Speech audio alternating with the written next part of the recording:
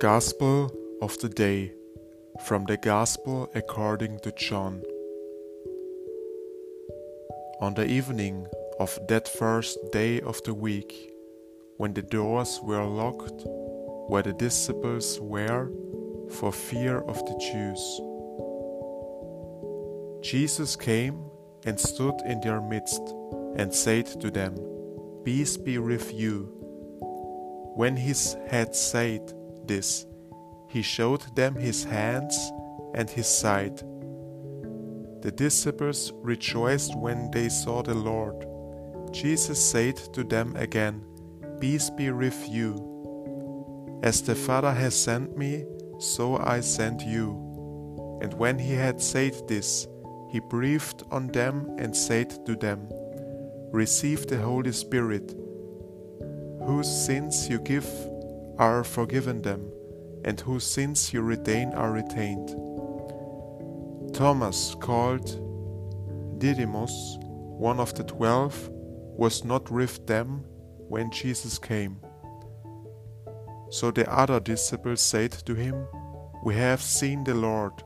But he said to them, "Unless I see the mark of the nails in his hands, and put my finger into the nail marks, and put my hand into his side, I will not believe." Now, a week later, his disciples were again inside and Thomas was with them.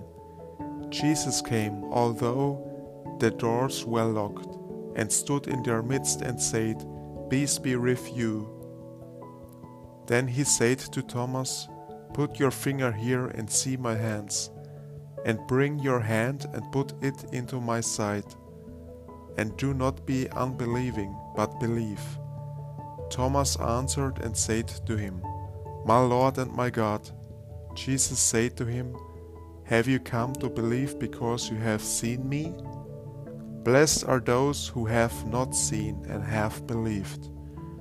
Now Jesus did many other signs in the presence of his disciples that are not written in this book, but these are written that you may come to believe that Jesus is the Christ, the Son of God, and that through his belief you may have life in his name. Now relax for a moment and take a deep breath.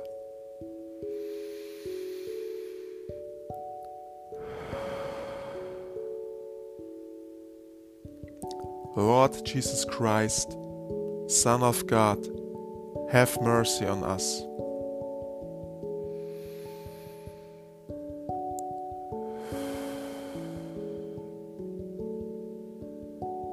I wish you all the best and I hope to see you in the next episode.